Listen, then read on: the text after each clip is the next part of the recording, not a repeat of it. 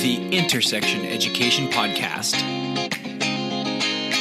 Schools are the place where different institutions, services, and societal influences meet. In other words, they are at the intersection of children's lives. In the Intersection Education Podcast, we speak with insiders and outsiders of the education world to try to gain new insight and improve our schools.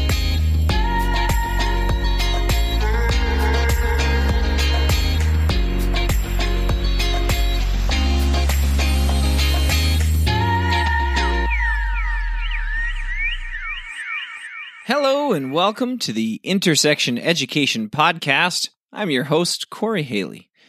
Our guest today is Dr. Bonnie Stelmach, Associate Professor in the Faculty of Education and Educational Policy Studies at the University of Alberta. She's been an educational researcher and university instructor since 2006, first at the University of Saskatchewan and now at the University of Alberta. Her research focus is on parent involvement, primarily concerned with whether and or how secondary school parents feel in community with their children's schools. She has a particular interest in rural and northern school contexts, owing to her personal and professional experience living and teaching in rural and northern Alberta. Now, if you like what you're hearing, connect with us, Intersection Education. You can go to our website, intersectioneducation.com, follow us on Twitter at IntersectionEd. We're even on Facebook, and we really appreciate it when you rate us on iTunes and leave a review. Here's my conversation with Dr. Bonnie Stelmach. Dr. Bonnie Stelmach, welcome to the Intersection Education Podcast. How are you today? I'm good. Thank you for inviting me to do this. Oh, we're very happy to have you. And I want to get right into one of the main topics that I wanted to speak with you today, and that was about school community. That's one of your main focus areas, but I thought before we got into actually discussing some of the minutiae, I wouldn't mind talking about how you define school community and who's a part of a school community, because I feel like there are some different thoughts. So when you think school community or when you're researching that topic, define that term, school community, and who might be part of the school community. I think it's popular in academic research to look very broadly at the term school community. People would consider all stakeholders, business, organizations in a community, policymakers, as well as teachers, parents, principal, students. I'm thinking of it in a particular way with respect to the student population and their families. So obviously the teachers and the leadership team are part of the school community, but I'm thinking of students and families next. I don't look at community members, although I have in past research when I've looked at communities where there were Indigenous populations, looked at community members there. But that's how I define it. Mm-hmm. And I know that there are multiple ways to think about it, but I'm looking at more of the immediate population that work together. And that actually brings in my second question, which was, does that concept of school community change depending on the context? You talked about in Indigenous communities, how that might shift. Are there, do you want to maybe get into that a little bit more and perhaps explain or talk about, are there other situations where you shift your idea of school community based on that context? The whole idea of community came about from a professional experience I had. I was kind of in a workshop situation with teachers, and the fact came out that parents are driving across the city to bring their children to a particular school. And I thought, oh, the neighborhood school concept is dead, right? And I don't know if you've ever heard the term zombie category before. I haven't. Beck and Beck Gersheim came up with this term, and it really means it's something that exists in our lexicon but has lost meaning. So if you think friend, when Facebook started to use the word friend has kind of lost all its meaning. Community is one of those terms as well, because it's co-opted by everybody. There's community policing, there's community health, there's community arts, right? Community theater. It's used by everybody. So what does this term really mean when you talk about school community? And there are some scholars who have entertained what that means from an academic perspective. Gail Furman is a good example of that. But I think when you ask about context and does it change, yes. But I don't think it's so much geography as it is chronology or history, because the social fabric really impacts what community means.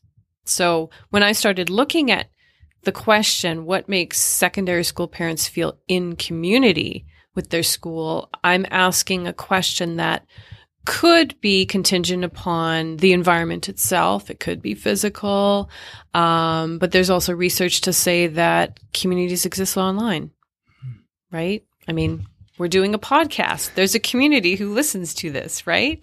We don't have to be meeting face to face. So it's a pretty complicated term when you start to pull it apart. That's what I found. But I think I made some assumptions when I started my last research project on rural northern contexts. I asked, what is the sense of community for parents in the rural and northern context? And of course, I made some assumptions, right? I assumed that the north is different, but I found nobody thought they lived in the north, right? And this was over 5 hours north of Edmonton, right? So technology has shifted that because it has erased distance, right? Geographical distance doesn't exist anymore. And that was actually one of the interesting things I wanted to talk to you about was, do you think that there is a changing concept of school community? Have you found that parents or school communities define themselves differently generationally or over time? You mentioned technology as being a big shift in our thinking around around school community. Do you find that parents or municipalities or areas see the school in different ways, or their attachment and their relationship to the school in different ways over time? Have you seen a shift?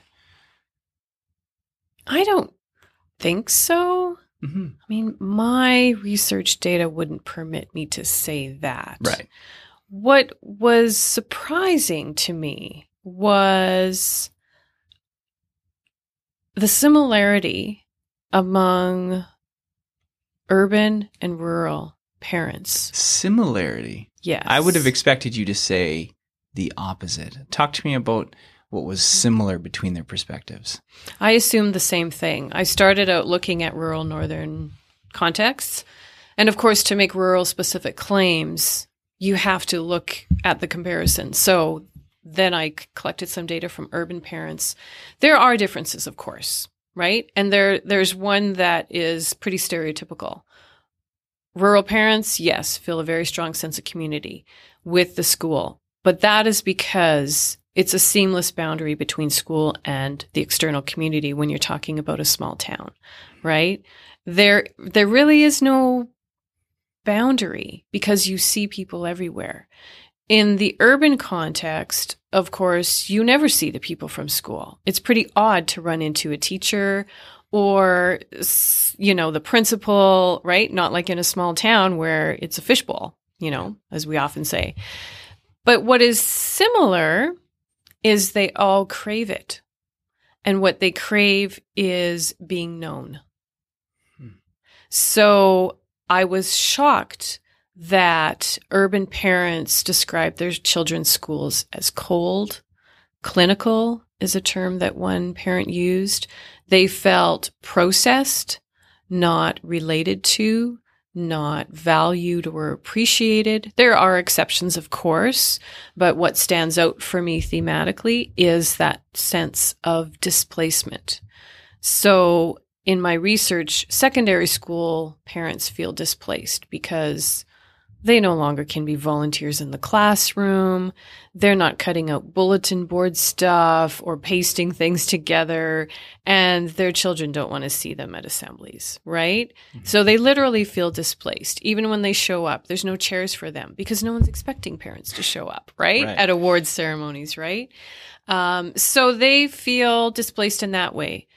urban parents feel displaced because, I don't know, and it's not even because of the size of the school, but they feel like they're a checkbox. Oh yeah, we have to include parents because it's the right thing to do, and we're told to do that, and policy says we should do that, but they don't feel part of it. And it's not necessarily the teachers, although sometimes it is. The teachers don't know their names, and they know they don't know their names. And, one parent comment stands out for me. She's gone to meet the teacher night, introduced herself or tried to, make a connection with the teacher, and then in a subsequent year didn't bother, and then after that just didn't go anymore. Right? Like, there is no point, and they don't remember who I am, and it doesn't matter. In some cases, they weren't even sure they knew their children's names. And that could be a class size thing, right? I know there are like phys ed classes that are just huge nowadays, right? For efficiencies. But so that was surprising, that similar feeling of displacement for different reasons, but they all want to feel part of. They all want to be known. Mm-hmm. Let's stay on the topic of that wanting to be known.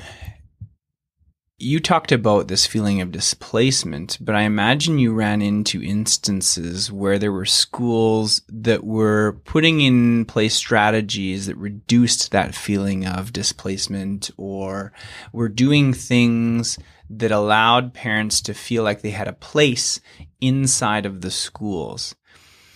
Did you see any of those strategies, or maybe you want to share some of the strategies that schools used, the things they did to reduce that feeling of parents being kind of pushed out of the way or actually being known in schools? The urban and rural context is going to be different. Okay.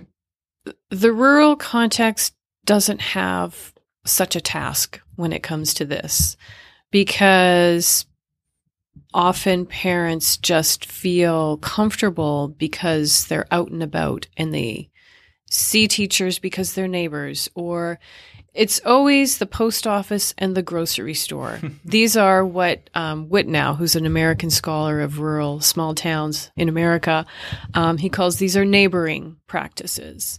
They are critical in creating that category of belonging.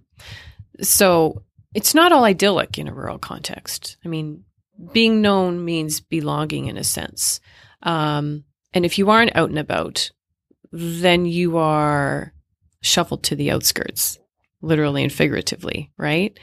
So for practices in a rural context, they have the typical things that are, have been studied, meet the teacher, parent-teacher conference nights. They ask parents to volunteer.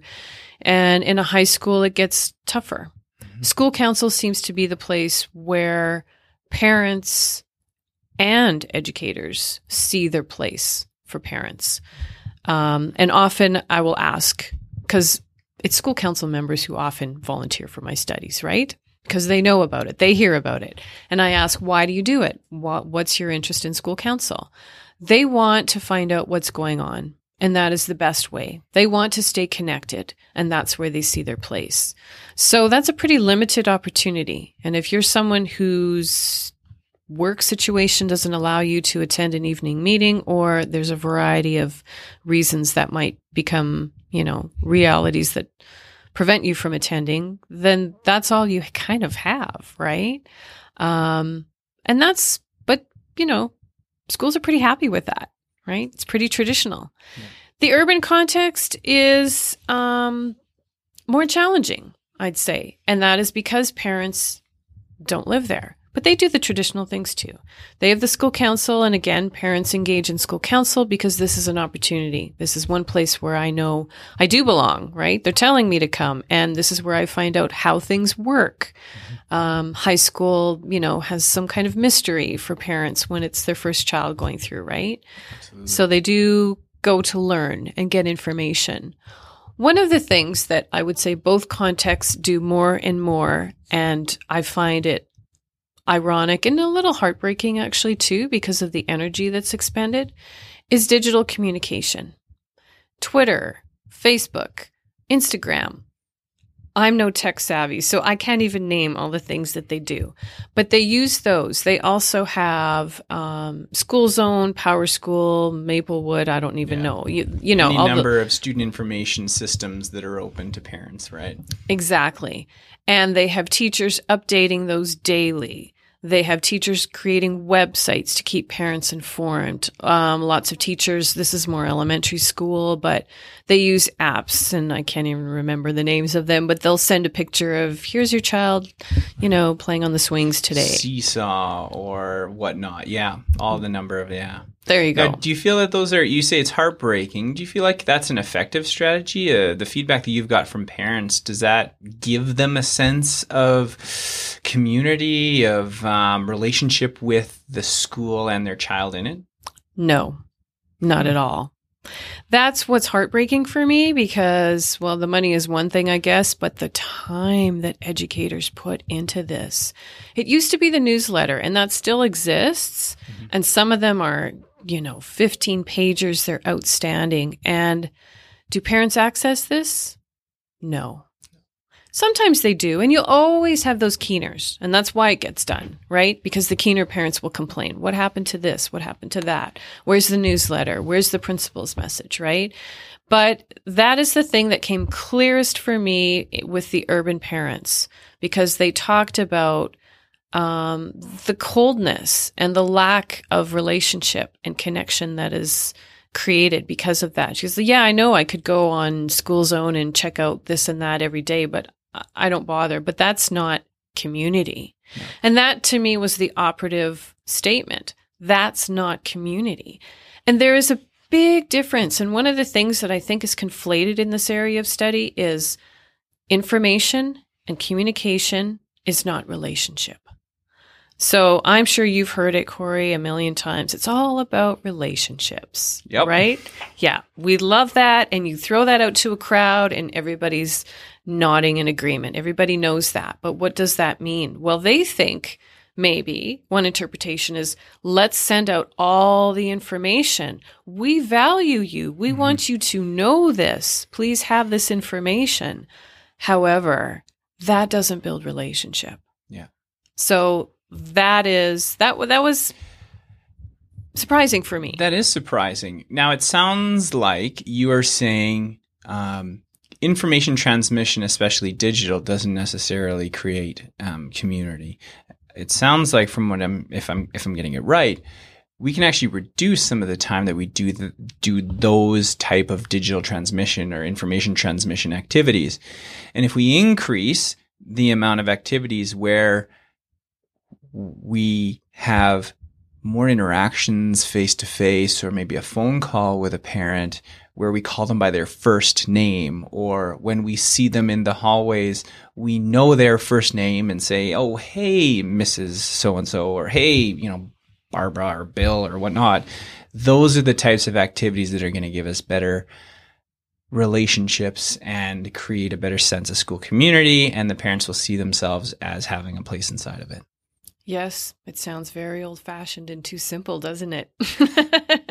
But you know what? I think that there's a couple of things in operation here with society that make this difficult. First of all, I don't know if you've read any of Sherry Turkle's work. I haven't. On just the way society has shifted and how we are perhaps the most disconnected, connected society. But texting has become our mode of communication, right? People don't even like when the phone rings anymore. And please do not leave a voice message. Like, come on, how dare you, right? We've come to that stage. So we're working with an efficiency model when it comes to our connections, right? I'll just text. So in one sense, it's constant, right? People are constantly in touch with each other, but the quality of the communication is low. Right. And this is the problem with the communications that come out from schools. I mean, parents will appreciate things like pictures of whatever, graduation or, sports events, drama events. They will appreciate that because you can connect with people. There's image there. Right. There are live subjects, so to speak, right? Reading text and information doesn't engage you. But you're so right. I mean, parents, they feel something when somebody knows them, even their name. And you know what it's like when someone doesn't know you and you know you've introduced yourself to that person before? Yeah. It's like, oh, they couldn't even bother to remember my name. Yeah. So that's just not cool with them, right? Yeah. So yeah, I think there's nothing fancy about it, but good old-fashioned connection that is face-to-face, which is not always possible for all parents, but that works better. And that's where the rural contexts have an advantage, right? Yeah. Because, there's something called contact hypothesis theory. The more contact you have with someone, the more likely you are to bond with them. Mm-hmm. And that is the case. It can be superficial in a rural context too. Don't get me wrong here. It's not like everybody loves each other and really, really knows at a deep level who someone is. Mm-hmm. But there is something to be said for familiarity in trying to create a sense of community at least a low level. Yeah. Right? Yeah. I want to move into education a bit more generally. Is there something about learning or education or schools that you believe is really true, but when you bring it up or when you talk about it, you get some pushback on from some people?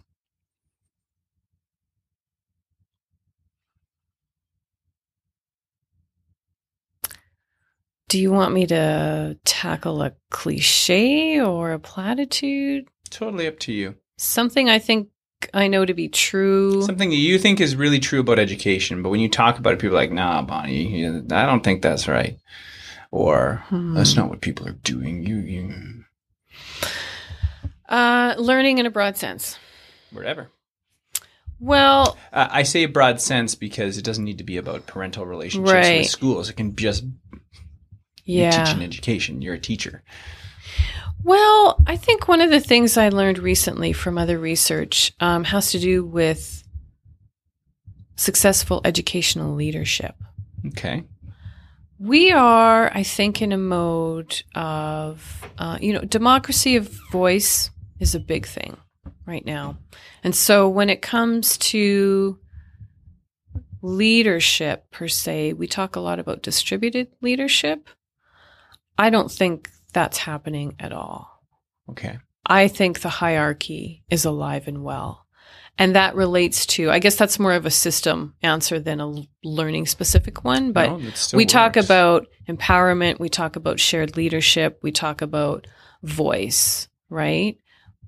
But the hierarchy is still there. Give me an example that you think illustrates what you're talking about. At the school level, the principal knows the buck stops here. I'm it. And that's why it's such a stressful role. So, and they would never say that the hierarchy is entrenched. They wouldn't say that, but you can tell that they're the ones who are responsible. The accountability lies with the principal. It's great to have an administrative team if you're one of those contexts, but it still is up to the principal. Mm-hmm. The principal's the one who has to be up till midnight doing the report. The principal has to be staying behind after the event cleaning up. It's the principal. So, and when it comes to other stakeholders, I think that students are still at the bottom. How often do we consult with students? I think it happens more, but do we organize schools that work for students' learning? For high school children? No. Starting school at the time we do, that doesn't work with most high school kids, right? Mm-hmm. The attention span that children have now, it's shorter and shorter and shorter. Do we organize schools that way? No. We talk about intercollaboration and interdisciplinary work, and that is the way to understand the world, but we still have math at 9 o'clock until 10, social studies from 10:15 to 11:15, right? Mm-hmm. That isn't the best way to learn, but that's how we do it, right? The time frame, the structure, that's all very traditional. And when we talk about all these wonderful things about learning, and we learn much more from learning theory, that structure doesn't work. Mm-hmm. I don't know if I get pushback on that because I don't ever really raise it. Most people will nod and agree and say, yeah, but, right? It's worked. Yeah. That's what they'll probably say. Well, it works for someone. We have good results or whatnot. Yeah. Which is, why hierarchies exist, because they've been moderately effective for a segment of the population for a time. And we don't know any other way. Yeah. As much as we study it, we don't change certain aspects of education. And so let's talk about the learning environment part of education, and you touched on that. If you were to change or when you think of the ideal learning environment, and this doesn't necessarily need to be a school, we're talking about actual cognitive science and how the brain learns and things like that. What are some of the aspects of that great learning environment that you would have?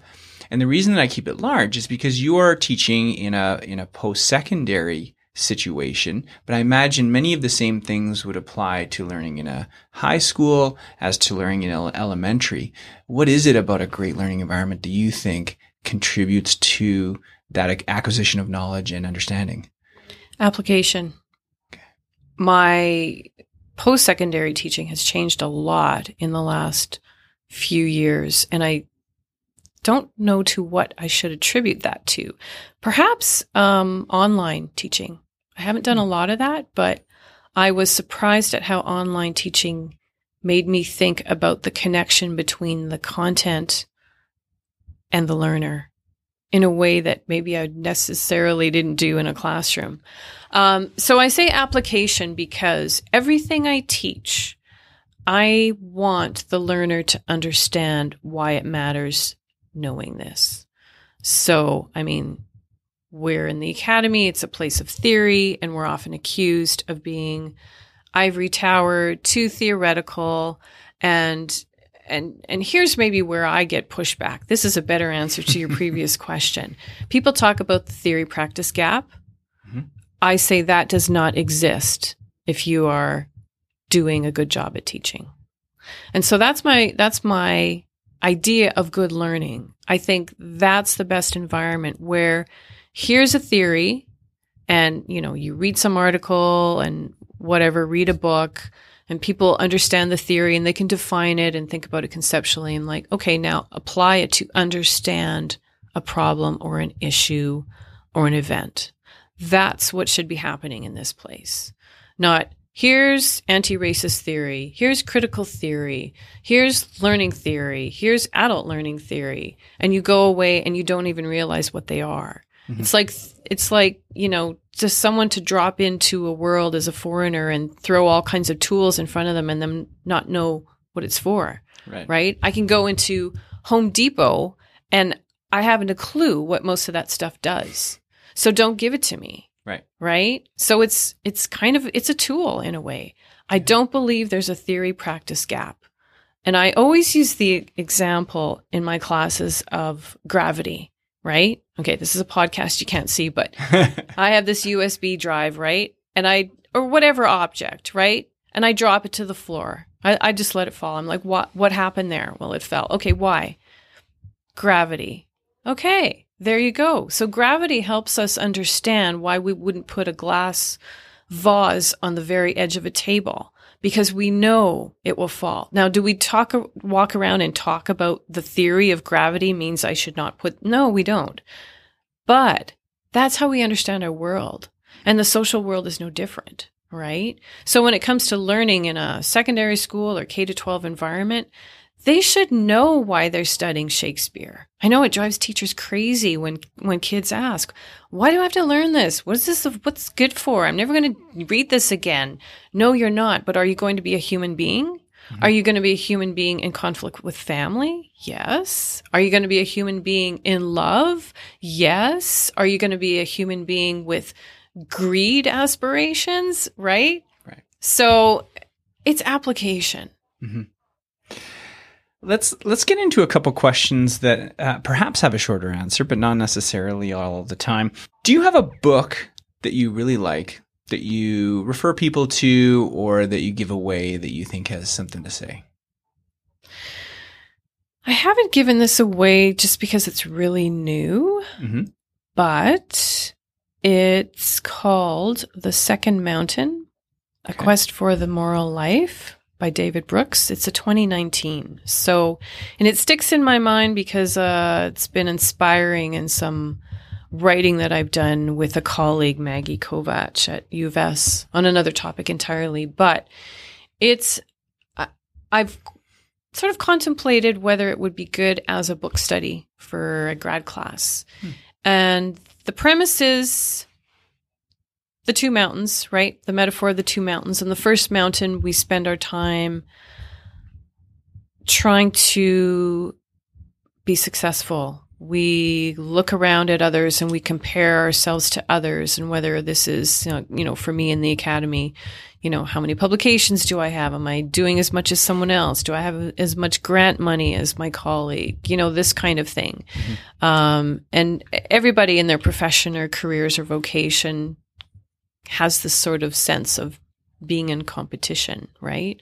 And so we're kind of judging ourselves through the eyes of the other in a way. The second mountain is when you are not egocentric, but you are self-centered. Centered as in, what you value, what's meaningful for you, and you pursue that. Jordan Peterson, as controversial as he is for some people, I think in his book, 12 Principles for a Simple Life, or can't remember. Yes.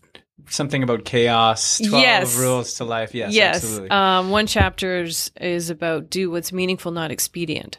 So on the second mountain, you do what's meaningful and not expedient. So it's really engaging in things that are heart work, not just hard work. So I just love the message of that and I would love to give it to a teacher who's starting out to stay grounded. Stay grounded in why you did this to begin with, right? In the academy, that's an easy sell too, right? Like, why did you come here, right? It's easy to get caught up in the pace of things, right? There are so many ways that our ego is fed today that it's kind of hard to escape. It's like everywhere is the cookie aisle, right? But it's a good stop and check in kind of book. So that is one that I would definitely recommend and pass on. That sounds good. I'm going to check that one out. Is there something that you do every day or most days that keeps you well and healthy, ready to be able to be the great academic and teacher that you are? Well, I don't know if I have a choice in doing this, but I do walk my dog. Hey, no. Yeah, it's first thing in the morning, and he's a Weimaraner, so he needs lots of exercise. So we walk about three times a day for sure. But it is amazing what you can learn about yourself from an animal, right? Because dogs respond to the other person at the end of the leash there, right? They smell your anger. They smell your mood change, right? It's not that they sense it. They smell it, actually. And so it's a very good lesson about being focused on yourself, not in an egocentric way, but knowing how your actions impact others, right? When some days the walk is terrible and he's just pulling and I'm yanking and it's a constant battle, right? And I always realize that I'm frustrated, right? I'm stressed. I have things to do. I have deadlines to meet. I got to get back. I really don't want to be on this walk, right? And he senses it, right? And so it's not about him. It's about me. And I think that, some people might argue with the analogy, but in dealing with other people, I think that's a fine place to start when you examine your own approach to people, your own reaction to people. And it's a tough test for me anyway. I have a good friend who is very zen. I say she's got just a glow around her, but she talks about holding your space, right? And I mean, conflict is just part of our human condition. So when you're working with students and with parents, colleagues, you will disagree, but how do you hold your space, And how do you not get drawn into a negative vortex? And how do you realize when it's your own,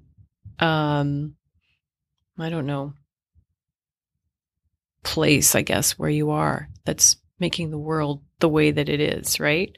So, I mean, that, I don't know, not to get so existential, but yeah, walking my dog helps me stay grounded that way. It sounds that way. It reminds me of another article I just read that was out of The Guardian that was called Walking is Our Superpower.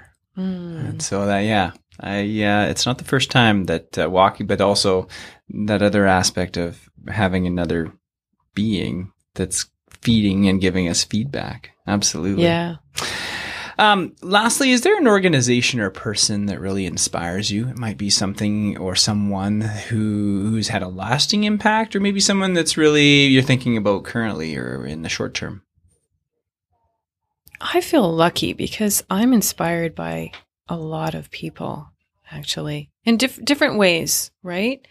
If I'm to think about in a holistic sense, I'm really inspired by a friend of mine whose name is Linda. She lives in Saskatoon. She's the one who talks about holding your space. I often find myself asking, what would Linda do? Because she's just got such a calm, beautiful way about her. And I think she never gets upset, but I know that's not true, right? But she just accepts life as it comes to her. And I mean, she's got certain beliefs about what you send out comes back to you and all that kind of stuff. And I maybe struggle with believing in that. But yeah, she inspires me because she's just figured out how to hold her place. Another friend is the neighbor. We often walk our dogs together. She's also a teacher. I admire her because she also has a great way of grounding herself. And she's been through a lot of tough stuff that life has thrown her way. And you just wouldn't know it. Like, she's very self-aware. I admire people who are very self-aware. So she knows when she needs to work on herself and what she needs to do. And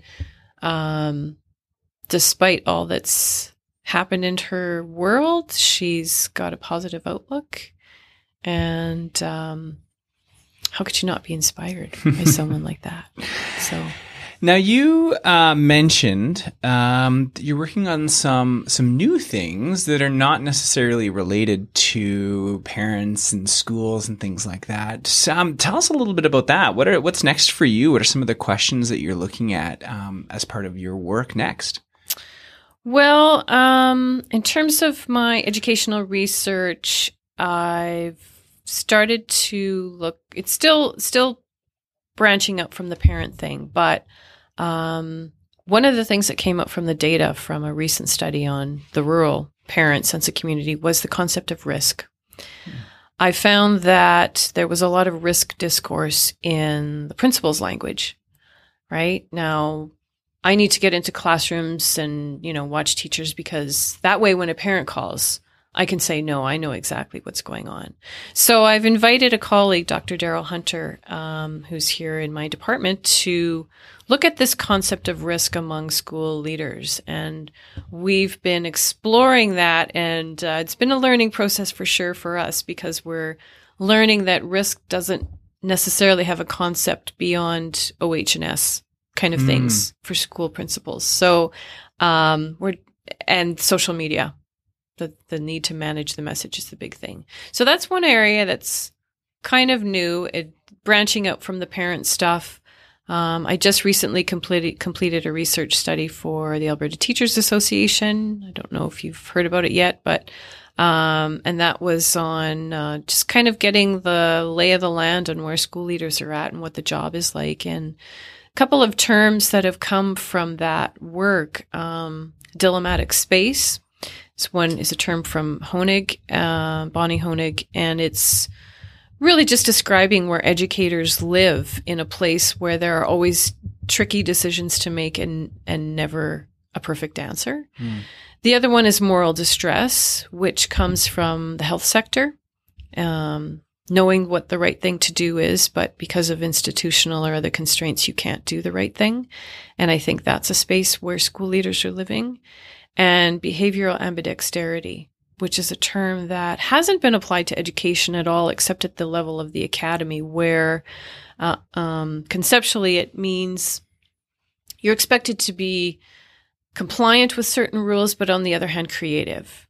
And I think that's a term that can apply to school leadership as well, because you are expected to comply to provincial policies, even federal statutes sometimes. District expectations is a big one. But at the same time, you're asked to be innovative in your school.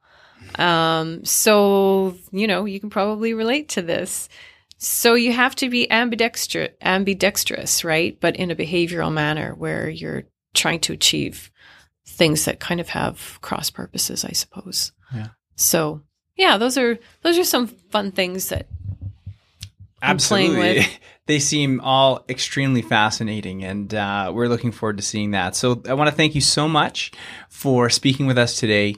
And I am truly looking forward to some of the things that you've got on the horizon and getting into some of the recommendations that you've had. So thank you so much. Well, it was a pleasure. Thank you very much for inviting me.